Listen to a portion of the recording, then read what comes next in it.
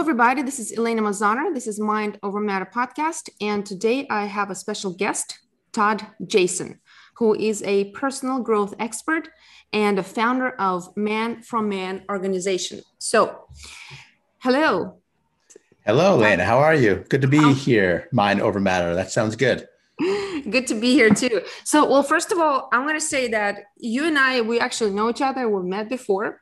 And the way I came across you again was on YouTube. I decided to do this podcast literally and officially about a month and a half ago. And I was like, let me just refresh my knowledge on spiral dynamics because I'm really fascinated by this developmental model. So I went online, just put in the keywords, and you came up. And I'm like, oh, this guy has some sort of very short explanation. And I think it was like in 15 minutes.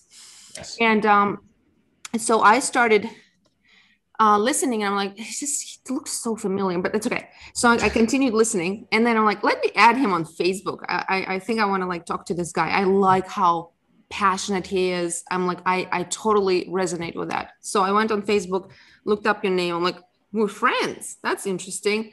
And I'm like, oh yes, I think I met him 10 years ago. So I texted you, and then we started talking. So that's it. Well, here we are. So it all worked out. Exactly. Yeah. So that was 10 years ago. Where were you then as yourself, as a man, and where are you now? What is the difference? Wow. I mean, that's kind of a big question. So particularly as a man, you wanting to know, because I am running this organization called Man for Man, where I'm doing trainings for men. When I met you, we were both working on applications in meditation, I believe. I had a project called Amplifield. You were working on some stuff. I think it was a coaching platform. I can't remember exactly what it was. Cloud, Alpha Mind. I started thinking about it, developing, and finally I have something now. But yeah, and so we talked about that. You didn't have your Man for Man yet, right? I don't think so. No, I did not. I mean, I was working primarily. I've been working in the spiritual development space, personal growth space for 20 years. Believe it or not, I've been doing this for a long time, and I've done a lot of different things in my career, along the way. Maybe when I met you, we had just finished doing this course with Ken Wilber, who's the creator of integral theory. I had spent a year and a half working with Ken personally. And when did you meet him? When did you meet him the first time? 2009, maybe 2000. And so, and I met you back, I believe 2010-ish, 11 maybe. I had no idea, nothing about spiral dynamics or Ken Wilber then. You already knew about him. Yeah. Wow. Yeah. Wow. That's amazing. And if you told me then anything about him, it would not have resonated with me. See, everybody has their own timing for spiral dynamics. That's right. Well, for everything, I guess. For everything.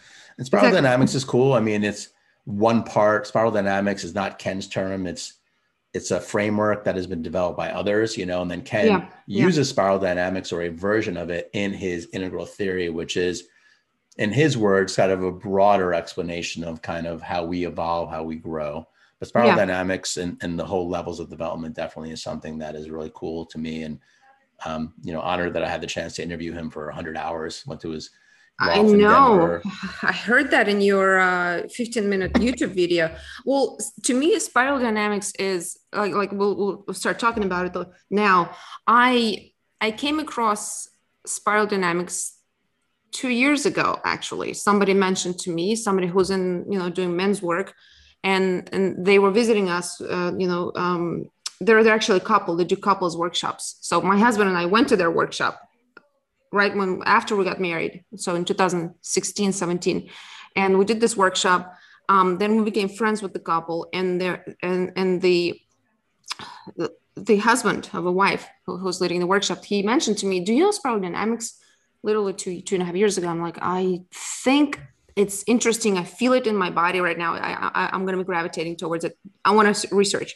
So as I started researching about it, everything started just making sense to me. I'm like, this is it. I've been looking for it. And I almost felt like I had life before and after spiral dynamics. It's almost like when you do ayahuasca, it's like, okay, before and after. And spiral dynamics was that to me, because it just opened me up and made so much sense to me about, Russia, America, me as a woman, where I was, even where I was 10 years ago when you and I met. That wasn't a certain growth in my own, woman growth. I'm sure you can understand. And where I am right now, So it really totally made me see and understand the development in a different way, individually, socially, culturally, and it also gave me sort of like a roadmap. So and when you were talking about spiral dynamics, I felt like you were just like totally understanding it and really just you were so excited by it. And yes, we want to tell our audience it's not the only model; it's one of many models. And you're right, Ken Wilber is one of the people who took it further in developing integral life. I want to ask you just curious how you found out about spiral dynamics. What was the day for you? How did you learn about it? I mean, again, I've been doing this kind of work for a very long time. So I probably first heard the term 20 years ago. There was an organization called Enlighten Next, and their founder, kind of a controversial figure. I forgot his name right now. That's what happens when you get older. You forget people's names. Andrew something. I can't remember his name, but he's kind of like a big figure. And they had a magazine. They actually had a physical magazine called Enlighten Next or Enlighten Now. They changed the name a couple of times, and that magazine, this was in the early 2000s, they would have, he was in the integral world, in the spiral dynamics world. And they would publish these conversations between him and Ken Wilber, because he would interview him all the time. And I was reading this like, what the F are these people talking? I mean, I didn't understand one because it got very deep and technical, but I knew that there was like, oh, well, I'm going to understand this one day, I'll, this is the stuff that I'm into, I'll understand this one day. So that was probably my first introduction into the term and to Ken, and it was through this magazine. It was a physical magazine. This was before the internet was a big thing. This was probably in 2001. And so I started reading that magazine. So that's kind of when I first heard the term. And when did you go deep into it, where you actually saw the levels and you started understanding the value systems, and then you saw yourself on that spiral dynamics? Well, that wasn't until later, because what happened was I eventually in 2010 moved to California, and I started working for a company. I helped launch a company called Evolving Wisdom, and it's a husband and wife that founded that company. And Craig Hamilton was the main editor, had been the main editor of that magazine I just mentioned, Enlighten Next. So he was part of this organization, Enlighten Next. So he knew, he's a spiritual teacher. So he's been around for a long time. And I started working for Craig and his wife, Claire, launching this company. And, Craig launched his own brand called Integral Enlightenment.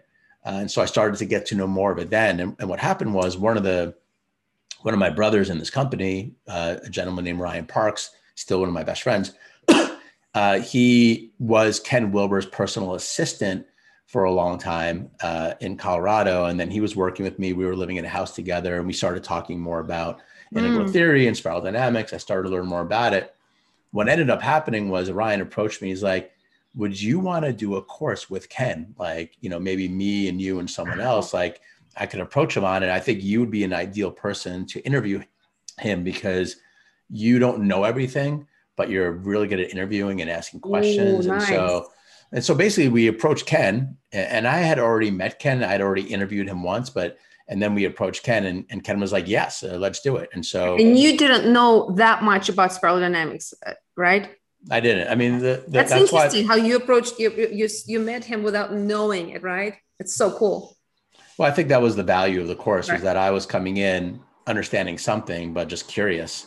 And I really approached him with like, okay, like you have this theory and it's very complicated, and a lot of people think it's very heady, and, let's make it practical. Like, I'm going to ask you questions from the standpoint of, I don't know much. I'm this guy, I'm living this life. Here are my situations. So that way other people could listen to it and not just try to understand the cognitive or intellectual structure of the theory, but like, how does it help your life? Like, so how does knowing this help me? Todd, sorry to interrupt. How long ago was that? Maybe 2013 or so. 13. Okay, got it. So you meet Ken Wilber. It's in California, or where is it? Well, so we ended up going to his loft in Colorado and interviewing him on 3 different occasions. So the first week was interesting. It was like the first week we went, and then we came back a month later for another week. And then I think we did a 3rd trip, like to get the whole course. And we created this course called the Superhuman Operating System. So you helped create that course? Yes, there was 4 of us, including Ken. There was me. That's Ryan. Amazing. I heard about it. So you're one of the creators. I had no idea. Well, it's me and Ken, you know, it's me interviewing him. Yeah, that's the course. You're actually a famous person. And I met you. I didn't know you'd be so famous. Now I'm just realizing you're one of those people. That is so freaking awesome. So you are actually, I've heard about that course.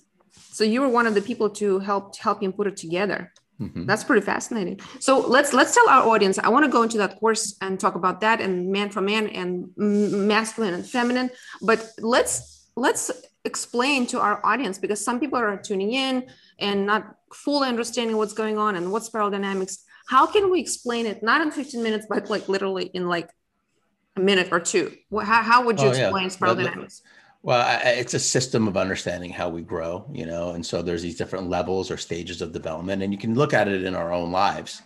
You know, when we're born, you know, I have a child, she's 3.5. She has a different, thank you. She has a different state of consciousness than I do, because I'm 48 years old, right? And so you can see that, you know, when you're born, you know, you have like these needs of just eating, surviving, you have to be taken care of as a human. And then you start to get older, and she entered into a different stage now where she has some self-awareness.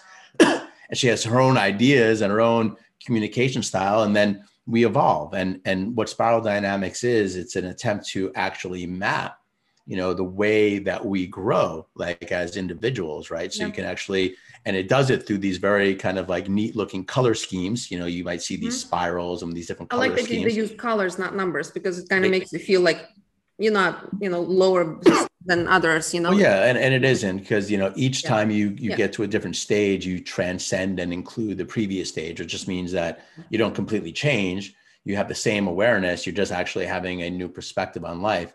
And so you grow, and we're always growing, you know, through these stages. And that's what spiral dynamics is. But the most interesting part of it is that it's not just a map of how we grow as individuals, but it's also like, just from a common sense perspective, but really the scientific and anthropological sense, it's how we've grown as a culture. So you can look at the last 2,000 years of human history, and you can actually look at our history also going through these same stages. And that was the part that was most mind-blowing to me. And the way that Ken and I kind of got to it in our course was that, well, of course, our culture goes through the same stages as we do as individuals, because our culture is just a collective version of us.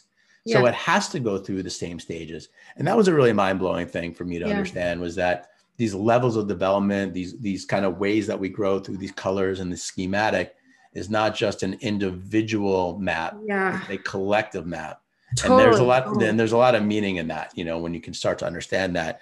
And it just kind of like makes you just a little more humble in the fact that, you know, as humans, life can be hard. We're challenged in all these different ways, but we can almost relax into this fact that, you know what, there actually is a path. There is a mechanism for how we grow, and we can understand these frameworks and these maps. You know what? This is going to be totally natural. I have to ask somebody to be quiet. Just 1 second, okay? Sure.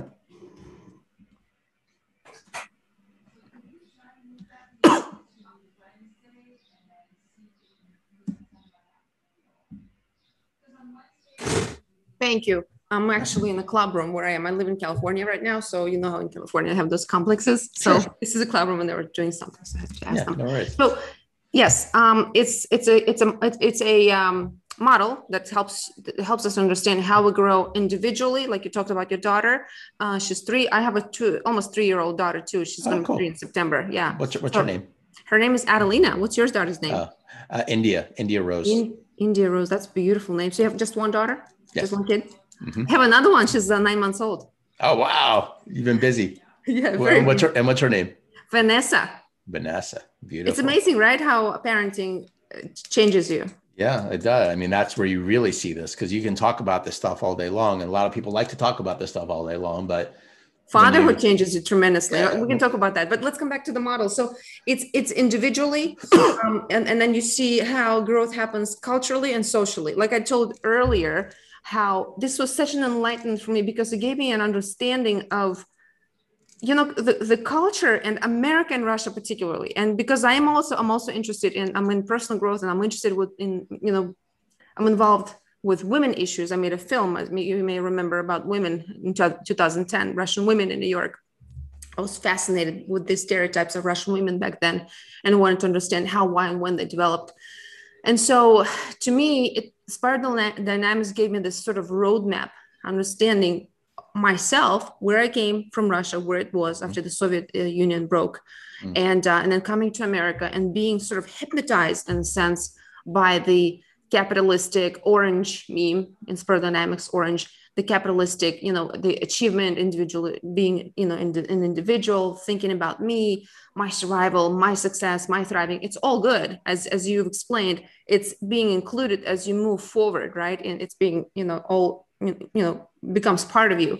But if it's just that, then it's obviously not totally healthy when it's just focused just me. So, and I got to see where I may have been, particularly because Russia wasn't like that. Soviet Union wasn't like that. Soviet Union was the blue meme, where it's actually it's the community, but it's the, we're all the same. We're all, there's no private sector, no entrepreneurship, none of that. And people were suppressed. So coming to America, wow, there's so much opportunity, but you don't want to get too opportunistic either, So especially as a woman. So that was interesting for me to understand Russian women sort of values and be in it and witnessing a lot of things that were happening. That was the nature of my film.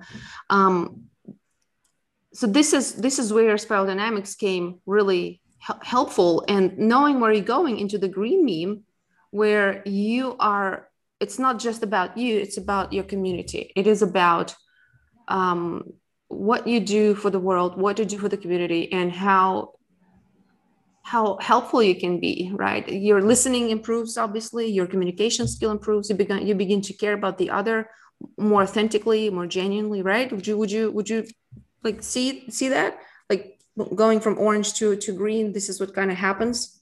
Yeah, well, so our orange, the way that Ken teaches it, and look, there these colors and these levels have always existed, but how it comes through humanity can be seen, on a very measurable cultural scale, historical narrative, right? So while there's been many people that have been enlightened through the ages, when we talk about the emergence of orange on a global level, it really happened in the end of the 1600s, beginning of the 1700s, which kind of also was a time of great strife. You had a lot of revolutions, the French Revolution, the American Revolution. It was the birth of democracy. The end of slavery, as Ken calls it, although slavery certainly hasn't ended on this planet, but in a lot of ways, like, we started to see that slavery doesn't make any sense.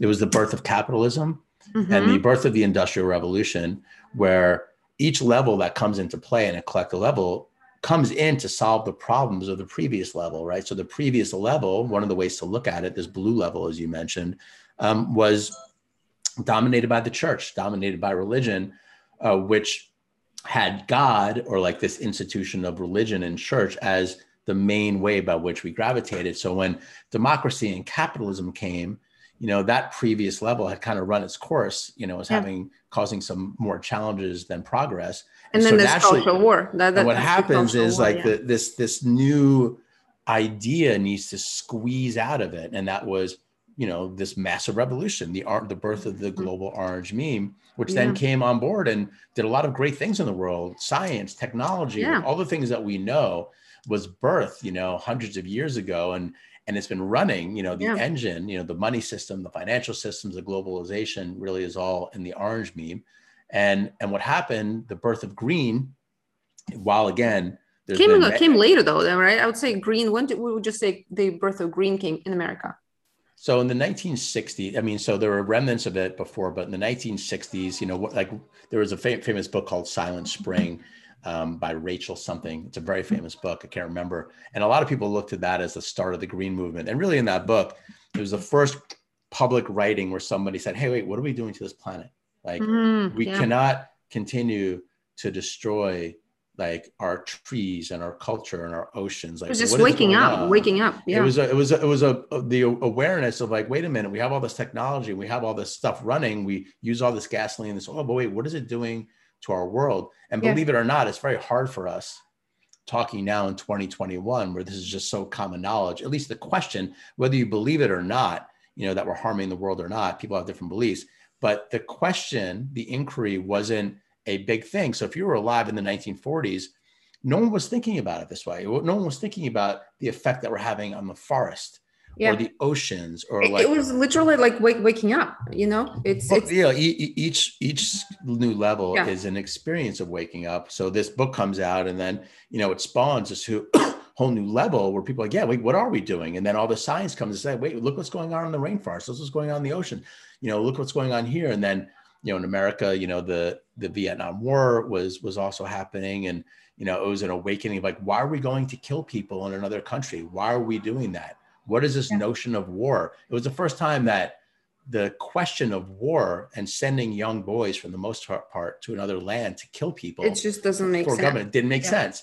And so this was the birth of green on a more global level. In America, would you say it started in America? Would you say that? Because in Russia, I don't see it still happening. It may be because we're such a globalized society, for instance, right? And young people are kind of the same, whether they're in Russia and India or America, and they're all exchanging memes now through internet. But all together, I don't quite see Russia all like as on social cultural level thinking about those issues. It's a really good question, and again, I don't think I'm really qualified to answer that. Like in terms of when I talk about green, becoming globalized, like did it start in America? I mean, you're talking about movements that are happening in human consciousness. Yeah. So even though you might not see outward expressions, the way that Ken talks about these levels, and one of the most interesting things that I found from him, and the reason why I wanted to get in touch with him, is that he said something that when these new levels emerge and they hit 10% of the global population, then there's a tipping point in consciousness where most of the people then very quickly will start to adapt these new values. So even though you might look at Russia as a country that is not adopting, from a political or social standpoint, green values, well, neither is America, but it doesn't mean that the people themselves don't have the awareness about what we're doing to this planet. Like we're talking about families at home, kids, we're not talking, the issue you might be representing is the difference between the representation we have politically or socially or economically, as opposed to like the 7 billion people on this planet and how we're all feeling on the inside. It's a little different. So there's still more institutions here in America, organizations, groups, organizations than there would be, let's say, in Russia. Russia, like I know you're not qualified to talk about this, but just a few more words on it. Russia is, from my perspective, is copying very quickly and a lot. It's they like to copy what's Western, and then so all these Western new ideas, diversity, Me Too movement. It started here. Even Me Too movement, I believe it's a green meme starts in the green meme, and it started here. It would never have started in Russia. Ever. They actually were laughing at it. So that's just fascinating to me. Yeah. Again, I get it. I have no idea. I just can't speak to it. I just don't. Yeah, that's fine. Yeah. It's okay. So we're talking about spiral dynamics and where we are in our development. And you are a founder of Man for Man. It's an organization. And how long have you been doing this? So the reason why I started this company, and I started it a little bit in 2018, but I didn't really start it until about a year ago, right at the start of the pandemic. And the reason why I've been doing this is that, in all my years of working in the development space with great people like Ken Wilber, Eckhart Tolle, Tony Robbins, I mean, you name it. I've worked with a lot of the biggest teachers in the world. The curriculum that I've helped develop have reached probably over 10 million people, in the last 20 years. And I'd say 95% of those people have been women, which is great, that really? I would say that most of, especially for the first 15 years. Okay. I'm talking up until 2015, there was very few men that are seeking out there growth, development, spirituality. It's more common now. This is another big shift. I mean, we're in 2021 now. Certainly there are millions of men meditating on these, mindfulness applications. There are a lot of people now doing stuff. But that was different. I started to see a shift in around 2015, 2016. And so what I wanted to do was create an environment and a platform that could really service the unique needs of men, because it is different, being a man in this world. And, one of the reasons why I started was there was a famous quote that the Dalai Lama said in 2009. And what he said, "The world will be saved by the Western woman." And when he said it, it was like this big uproar about, especially among all the green women, like, yes, we need to have this feminine shift in the world. We need to have more femininity. Masculinity has like had its way and has like caused a mess of things. And, we just need to change things at a very foundational level. And look, I agree with that. There's, there's a lot of truth in that. And I'm not against that at all. But that quote by the Dalai Lama, who, I couldn't have more respect for a human being than this man, there's such love and grace emanating from him, but it bothered me. And it bothered me. Good for you. Thanks for telling this. Thanks for sharing this and being confident about this. Yeah. And the reason why it bothered me, and I didn't realize it for years, but like in 2015, I'm like, why does that bother me so much? And it bothered me because it was like, well, what about men? Like, has the world given up on men? Like, are we just destructive, negative creatures that just want to make money, just want to destroy things, don't really care, or be nasty to women, like a lot of things, even the Me Too movement, again, amazing, but like so much of it, especially for like privileged white men like me, forget about it, like we are the evil of the world. And I'm not saying there isn't truth there is, but the question that I started to pose was, is there another narrative? Like, is there goodness in men? Is there greatness in men? Is there something more that isn't being revealed? And when I started doing this work, the answer was a resounding yes, because when I get guys into my programs, it's actually the most phenomenal thing I've ever seen in all my years of doing this work, because guys at their core are actually pretty awesome. Once they kind of put their hand up and say, what? Oh, yes, they are. We know that. I could use some help. I could actually use a community. I could use something. It's actually pretty remarkable, like what happens for us, as men, as male creatures, that, have certain qualities and values. And so we are instigating a very real shift in narrative around what it means to be a man in the world, what the term masculinity means. Yeah. And we don't do it in the way that I was doing it, working with all these kind of teachers that were reaching men and women. Like the way that we do it as men is different. It's got to be very direct.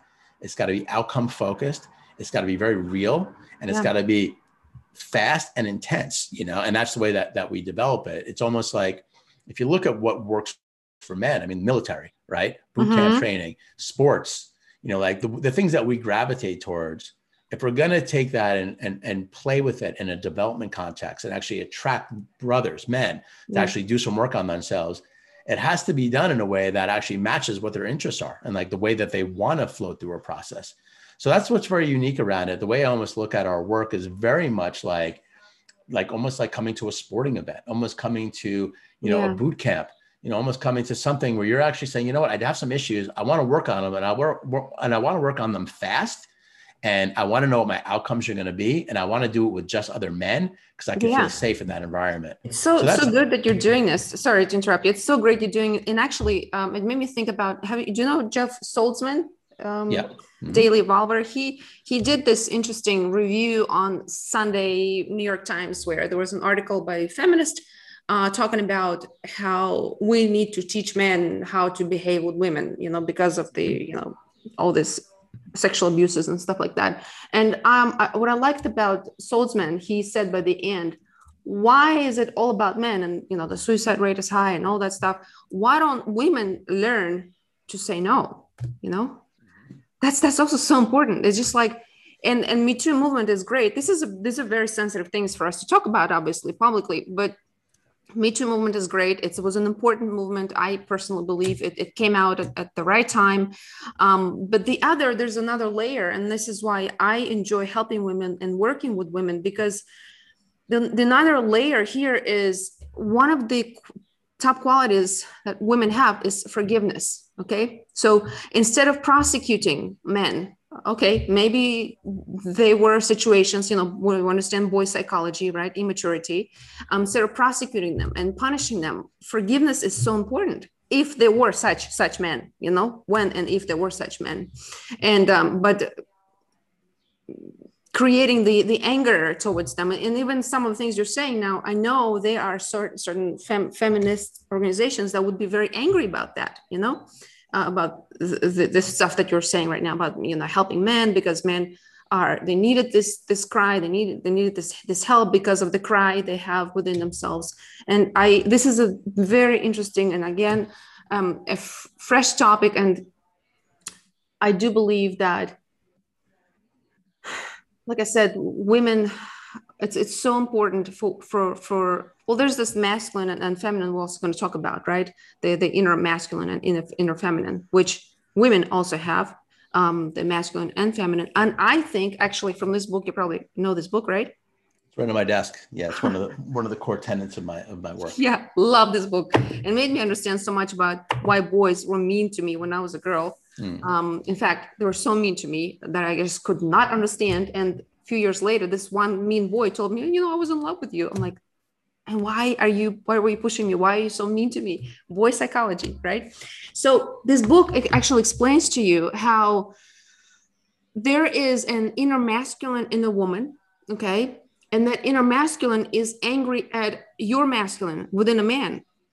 And that inner masculine gets so angry that it wants to dominate it and press it down. And it can be reflective in some women who are very angry, whether they're feminists or not. I'm not going to say it, but women who are super angry at men and they want to dominate them and press them and, punish them. In a sense, it could be the masculine working within, the angry masculine, right? The tyrannical masculine, which is not a solution to a problem, right?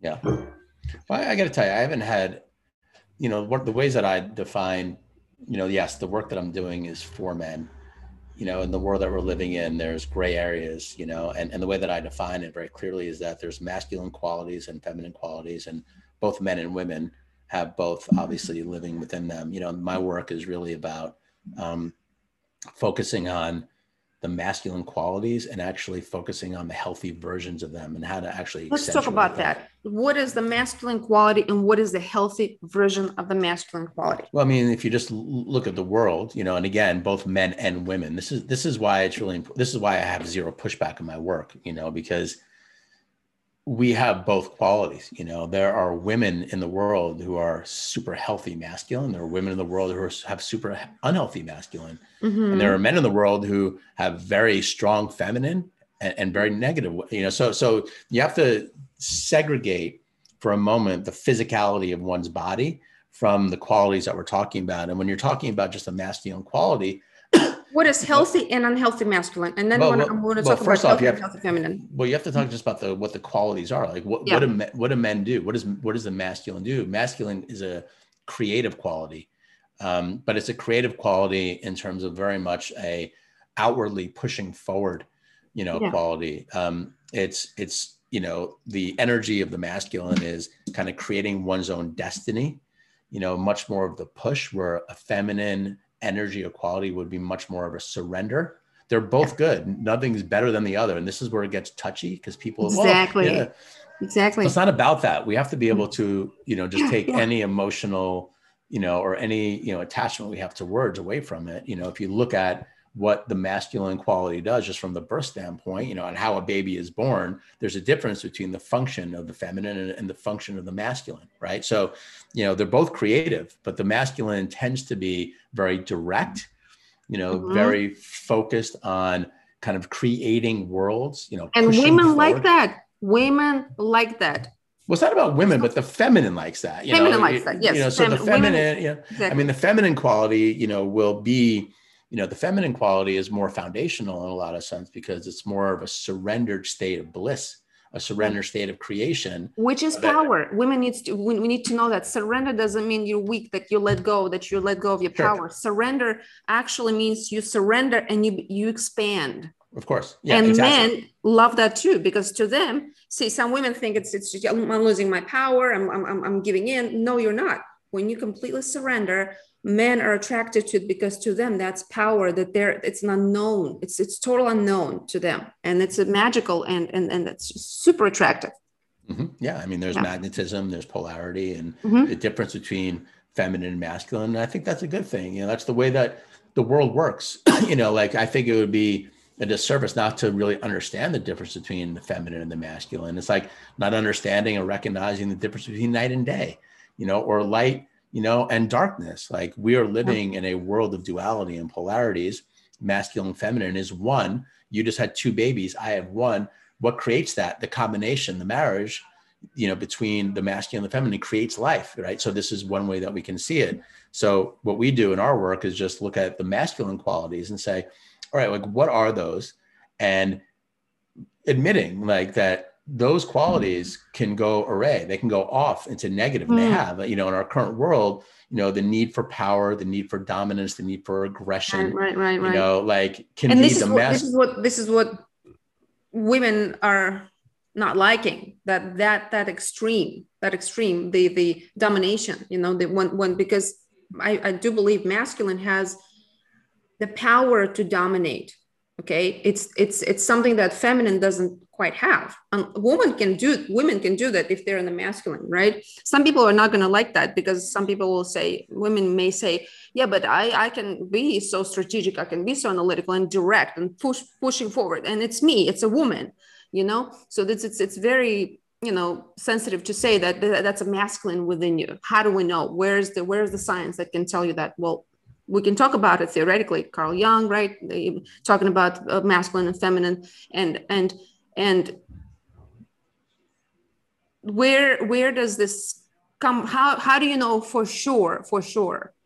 If it's not a hardcore science, right? How do you know for sure that is the masculine? It's feeling. Like you have to become self-aware to understand. Like I don't think there's anything wrong with talking about these qualities. It's ridiculous to me that this has to be taken off the table in any conversation, because it's the reality of how we live. You walk around the world, you see men and women, and within that, there's qualities that represent, these different kind of genders, and it's okay to talk about it. And like what's not okay about that? It's like, let's talk about it, there is masculine and there is feminine. Sure. So let's talk about like, all right, like, what does that mean? And it's not hard and true. Like you have to look within yourself. I mean, all I do is I prompt the question, there's no answers. I think that the goal of anyone that's out there teaching something is to prompt inquiry and to ask questions that has you thinking about it. And what I found with my guys is when I just say some simple things, it's like, like, what is that energy in me that does want to dominate something, or does want to be aggressive, or does have a high level of frustration, or wants to check out and watch porn or drink, or, do drugs or whatever, or cheat, or whatever these things, that are kind of like diseases in our culture, in terms of behavior. And so like really understanding that energy, and then understanding how to take that energy and not react to it or let it have its way, but actually learn how to harness it, and the way that we do it is we harness it in a way that is connected with a higher vision for one's life. So every guy that I talk to has a dream. They have a future that would be great for them. It could be work-wise, it could be money related, it could be relationship related, it could be health, fitness related. They have goals, they have dreams. Okay. This is what men do. We have dreams, we have visions, we have goals. We want to go and achieve them. That's a very masculine quality. And so what I do is I say, hey, look, let's just forget about whatever negativity you got going on right now for a moment. Let's first start with, what is it that gets you excited? What is it about this future that could be really mind-blowing for you? Because let me tell you a little secret. Your life, as seriously as you take everything that's going on, your health, your job, your work, it's all meaningless in a sense. And they say, well, how can that be? I said, well, let me ask you a question. Think about your great, great, great, great, great grandparents. Okay, 5 greats ago. And everyone's just sitting there. I'm like, does anyone know who they were? And no one knows who their, great, great, great grandparents were, right? I said, well, let me tell you a little secret about these people, because they lived on this planet probably in the 1800s, or 1700s even. And they had their lives, and they had their money issues, and they had their relationship challenges, and they had their career stuff, and they had their desires and their needs and their health issues. And they got sick and they eventually died. And you know what? That was their life. And we'd have no idea who they were or what they were. We are remnants of them. Their DNA passed along to us. And we have to remember that we are in the same process. And what that does is that awareness hopefully give spaciousness to everyone that's living to say, all right, well, who am I? Like, who am I now? And what can I do in this life that is worth living for? Because I think we're stuck in a prison of expectation and attachment to things that don't make us really happy. So at the core of our work with men is like, it's about attaining freedom of mind, freedom of heart. Just say, you know what, this life is short. Freaking go for it. Do things that you love. Make people happy. Like, go out there and do the things that you really need to do and be unabashed around it. Okay. Yeah. And so that's been the driving force of our work together, is this notion of freedom, but then learning how to use these qualities of masculinity, like this creativity, this like, let's go out and change the world. Because I actually refute what the Dalai Lama said. I actually think that men, healthy versions of men, or healthy versions of masculinity coming together could actually change the world very quickly, very quickly, because that's the nature. Like, men move fast, and if you get 1 million men, 5 million men, 10 million men coming together in a new form of consciousness and awareness and saying, all right, how do we now tell a new narrative around the world? Not that women can't do that or the feminine can't do it. It can and is doing it.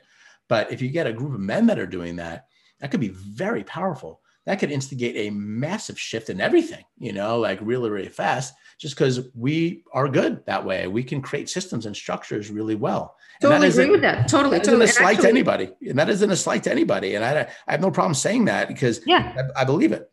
So I totally understand what you're saying, especially about systems and structures. I have a masculine in me. I'm aware of that. And I know that when I think of systems and structures and strategies, I know it comes from my inner masculine. I totally know it. And there are times I'm like, wow, this is so cool to be a man. There are times I think that way. I'm like, I can think faster. I can think forward. I can create visions. I just know it comes from this really, this drive, this like forward thinking, whereas feminine, it's not less. That's the whole point. Feminine is not less than the masculine. And that's been a mistake among women to think that way, that you have to be masculine, that you have to be manly. It is really about a combination, but especially in the relationship with a man, it is important for a woman to really embrace her feminine. And it's so incredibly powerful, and it feels really good to be in the feminine energy. It's something that women forget, and that it is our secret. It is our magic. And with it, we can collaborate with men. With it, we can actually have a man see us in a different way and want to work with us and want to collaborate with us to change the world, as opposed to pushing them aside and saying, you've done so many bad things. It's our turn. It's our way. But it is important to work together, with those incredible but different energies in within ourselves too, with my masculine, with my feminine, at different times, and really recognize, pay attention to both energies, and know that one of them is not less or worse or better for any reason, or higher, or more developed or anything like that. It is the yin and yang, right? It is about it's just they're so different. Yeah, so different. So unhealthy form of masculine, you said, this the domination, or in this book they talk about being a tyrant, or this overly dominating kind of persona. What is the unhealthy form of feminine in your opinion? Again, I'm not probably the best person to talk to about that. Sure. But from your perspective, I'm just curious, because I can say what it is in a man, right? From a woman perspective. What about you from a male perspective? Feminine, not the masculine. No, sure. Yeah, I'm just trying to think. What I would say that would be. I would say not really being connected with the power of what those feminine qualities really are, and understanding the power of the surrendered state, like it's almost like, to me, this is where the creation happens. And physically speaking, this is where life is formed. Like, you had, babies growing in your body, right? I mean, we can't do that. We don't have the ability to do that, and I think there's something very foundational around that. It's almost like the power of life itself is connected with a healthy feminine, and I think that maybe women forgetting that ultimate power, is kind of where things can go off. And I think what can often happen is the reaction to masculinity, or an unhealthy masculine, being aggressive and dominant, and not really understanding how to deal with that and combat it, can create narratives around victimization, around powerlessness. And there's just a lot of sensitivity that we all have to that, because that's the unhealthy form of what you're talking about, the powerlessness and victimization. That's sort of the unhealthy form. That's what you just asked me, though. Yeah, that's exactly what I'm agreeing with you. Yes, right. I'm agreeing. That is the unhealthy form. You're right. And also, I would even add that the unhealthy form could be because women are very good with community, right? Community, developing relationships, staying present. The unhealthy form would be, communicating, talking, and the gossip could be the other spectrum of it, like the talking and, Desperate Housewives type.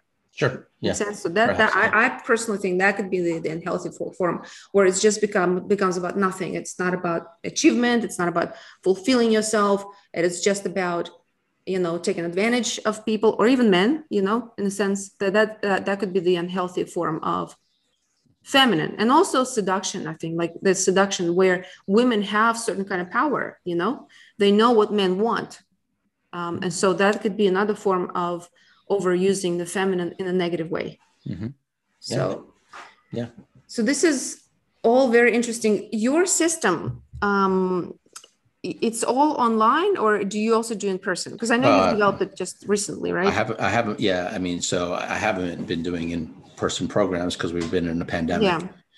So I do, the way that I do my programs is I do a challenge. I do an online digital challenge, which is either a 3-day or a 6-day challenge. And it's, I use the archetypes, very much. So I have a warrior activated. That's the first introduction that men have into my work. It's a 6-day or 3-day challenge where I run men through a process that changes their perspective about who they are as a man in this world, without a doubt, and it's a very, very vetted system that I've kind of used for years, but I've condensed it and solidified it into a matrix of ideas and exercises. So it's very action oriented. So guys come in and it's not like I just get up there and I talk, it's more of like, hey, we're going to do this today and you're going to practice this in your life. I call it an in the moment training. And then tomorrow we're going to come back as a community of men and we're going to talk about that practice and we're going to add in this one. Okay. And then you're going to go ahead and do this. And so it's a very, very detailed boot camp for the mind, boot camp for the heart, where guys kind of come in and they're like, either dealing with isolation, they're dealing with stress, they're dealing with mediocrity, or a lot of guys come in and they're like, they know what they want to do. They're ready to kind of create that next project. They want to make their side hustle, their main hustle. They got this book they want to write. They got this they want to do. And they want this as a springboard. That's also a very good place to come into something like this. And what happens in those 6 days is very clear. Okay. Like what actually happens. And then from there, a lot of the men will stay on board and go ahead and create a community that are going to go out and create projects in the world together. Because what we need to relearn as men is how to go out and really support each other. And what we do very well in certain circumstances is hold each other accountable. But in normal day-to-day lives, if we have families or we have jobs, we actually get very isolated. It's what I call the lone wolf syndrome. It's a disease, we're isolated. And so we need to be able to connect with other guys and actually hold each other accountable around the projects that we're doing in the world. And I make guys choose projects, and a lot of the projects could be, guys know what they want to do. It's like they got that side hustle. So they want to write that book. So in a month or 6 weeks, they're going to do this. A lot of the guys don't know when they come in what that project is, but I make them choose one. And it's got, a lot of the guys could be something domestic. It could be something around the house, It's like, I got to clean up that attic. I haven't done that in years. So just taking clean up the room like Jordan Peterson. It could be anything. But I make them choose something that's relevant for them that actually is going to cause some friction. Like it's not just going to be the easiest thing to do. and I make them get clear about what the goal is for that, you know, period of time. And then I say, okay, now we're going to continue this process, and you're going to connect with 2 or 3 other guys in a small triad or quad, and you're going to actually hold each other accountable as you do this. So it's kind of really bringing back. There's a lot of production that is happening, a lot of creativity in production and forward movement, right? Because you actually make something. And it's always what's worked for us as men. Like again, it's timeless. You know, it's always what, you know, if you look at history, you know, so you're reactivating. You're truly reactivating the word. Yeah, in our history, we have endless examples in every culture around the world of men coming together and hosting rites of passage that are helping a brother go from one place to another. Mm-hmm. Okay, that is very masculine, you know, and women are great at community. Yeah, we're great at short, intense bursts of transformation that happen in groups. That's what we do. That's very masculine. It's very different. And so we've really rehashed that. So we're and it's for normal people, you know, because like, yeah, if you're a professional athlete, you're already on a team and you're already working towards that championship, and that's fine. If you're in the military, you already got your brothers and your group and you're working towards something. I have a lot of military guys, you know, that come into my programs, you know, because they miss it. Or if you're in a church, you know, like that, you know, church has men's groups, you know, and they're not the most functioning things, but a lot of those guys will come in and say, man, I need something like this because I really resonate with that. And so that's the messaging, you know, that we put out there, is that there's something very special that can happen when a community of men come together to support one another. And my husband did that. My husband did something similar called Mankind Project. You probably know. Of course. Yeah. Mm-hmm. He did that. They have their Warrior Weekend. Yep. Amazing. He loved it. And he was the one who introduced me to the Woman Within, the sister project. Mm-hmm. I did the Woman Within weekend project. After that, I did a wholeness weekend where we went through 6 different archetypes. And then I did skills workshop, and, you know, they do a lot of free circles. It's really incredible. So have you done Mankind Project? Yes. Mm-hmm. Well, so what you're doing now is really, really incredible. The warrior activation. I love the idea of reactivating, how you call it, the activating, right? You call that warrior activation, correct? Yes. So it's in a sense, you're reactivating something that is in men, that is there, that is maybe dormant in some men, maybe because of where the culture is and what's been going on. And I think Jordan Peterson has been doing something similar, helping men, even though, again, another topic that is, you know, so sensitive. Some people pro Jordan, some people anti Jordan, some people can be both, you know, like the recent Rebel Wisdom, he had Jonathan Ross, and he did a great talk about Jordan Peterson called Jordan Petersonitis, where they talk about the ability to like Jordan Peterson and also criticize him. So this is kind of where I personally am. I admire him so much. And yes, we understand there may be some missing points. And it's incredible what he has been doing, and what you're doing very similarly is to really reminding men of their power. It's with some traditional values, which are so important. And honestly, women love it. They crave for it. They want it. They want a man to be in the masculine energy. Mm-hmm. This is when you truly appreciate your feminine. And in relationships, this is where it really plays out, in relationships. And there's so many women who are single these days. I work with them, women who are in their 30s, 40s, that don't have either families or children, only because they have been, mainly they have been so much in either masculine, or resenting the masculine, or trying to be, as powerful as men, and really neglecting their feminine. It is really, at the end of the day, they have been neglecting their feminine. And this is also really, really important, great work for women to do. And I really admire what you're doing. I really appreciate that you're speaking confidently about these issues, even though some people would criticize or Look, anyone that does anything in this world is going to get criticized. It's just, I don't really care so much. We can only all do our best at what we do, and believe in what we're doing. There's really no room for self-doubt, when you're doing something that you believe in. I know that the people that come through my work, I see the transformation that happens over Give me the and example, over again. Please, so that the audience understands.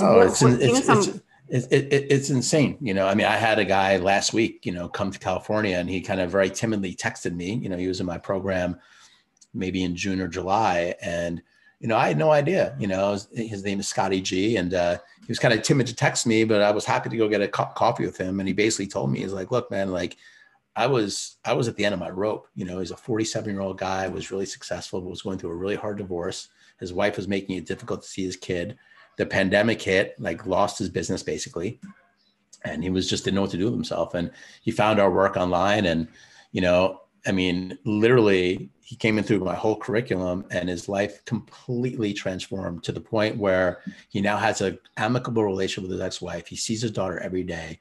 He transitioned his business into something that is more profitable and more joyful than it even was before. And he basically sat there like just thanking me, for 2 hours. I'm like, look, I didn't do anything. All I did was prompt you to ask yourself some questions, and you did the work, and then I had another guy, this one I love, he was also somebody that had just gotten divorced. And one of the things that I do in my programs is I ask men to get very specific around the things that they want to have happen in their future, like more specific than they ever would. Like I have them write it out, and the things like very like precision, what they want.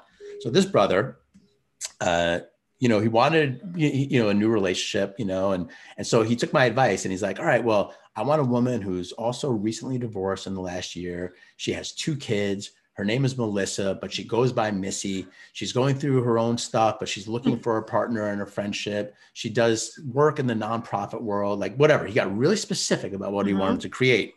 So 6 months later, he calls me up. He's like, Todd, I got to speak to you. So we get on the phone. I recorded it, and he basically said, he's like, well, I got to tell you, like, he rehashed what he had written, in that in this 5-year plan. And he's like, so about 3 weeks ago, I meet this woman. Her name is Melissa. She goes by Missy. She got 2 kids around my kid's age. Like she's looking for a relationship, but she's got to take it slow. She works in nonprofit and right? He's like, it's like exact.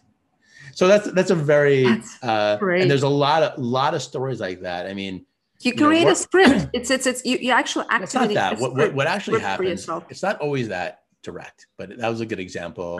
Oftentimes it is direct, but really what it is you're tapping into magic, and there's a magic part to this that most people have forgotten about or never rehashed, like that. We actually have a lot more power to create circumstances and situations in our lives than we know. And so in our programs, we actually give the brothers the freedom to feel that power again. And then the things start happening. Yeah. And they're almost like in awe of it, but it's actually just a part of, being human that we've just kind of dismissed in our modern world. So we're just bringing that back. And I have countless examples of things like that where guys, that's why my retention rate, when I'm doing another challenge this week, I will have 50 guys that have done it before do it again because they want to feel it again. They want to feel that again. Let me ask you this one question. And just so you know, I actually have to go shortly. One short question. For a woman, when a woman is speaking with a masculine, empowered man, right? For a woman, if she has something really incredible, interesting to say, and what does she need to do to be heard by a man? In a relationship or in general? I think it's just always about being authentic. I mean, it's, I don't want to sit here and generalize like why somebody would feel that they're not being heard. I mean, it's very hard to grossly generalize because everyone has different relationships. Yeah. There may be people that you always feel heard by, maybe people, some that you never feel heard by. I mean, all we can do, is our best, and experiment with how to communicate something to somebody. So maybe sometimes it's like changing the way you do it, and sitting down with them and trying to meet them where they're at, and talking to them in a way that they can actually hear you, and that's a way of putting out the olive branch and saying, all right, like I'm trying here, like I'm going to try to express something to you in a way that you can hear it. And that often works, So I think a lot of it is just getting out of our own way and like the way that we need the world to be, we need others to be. That's the suffering. We can never change somebody else. We can only do the work internally to try to reach, someone else in a way that we will. And exactly. That takes practice. Do the work internally. Yes. Men do work internally, women do their work internally. And then meeting in the middle where we hear each other. I appreciate you coming onto this podcast.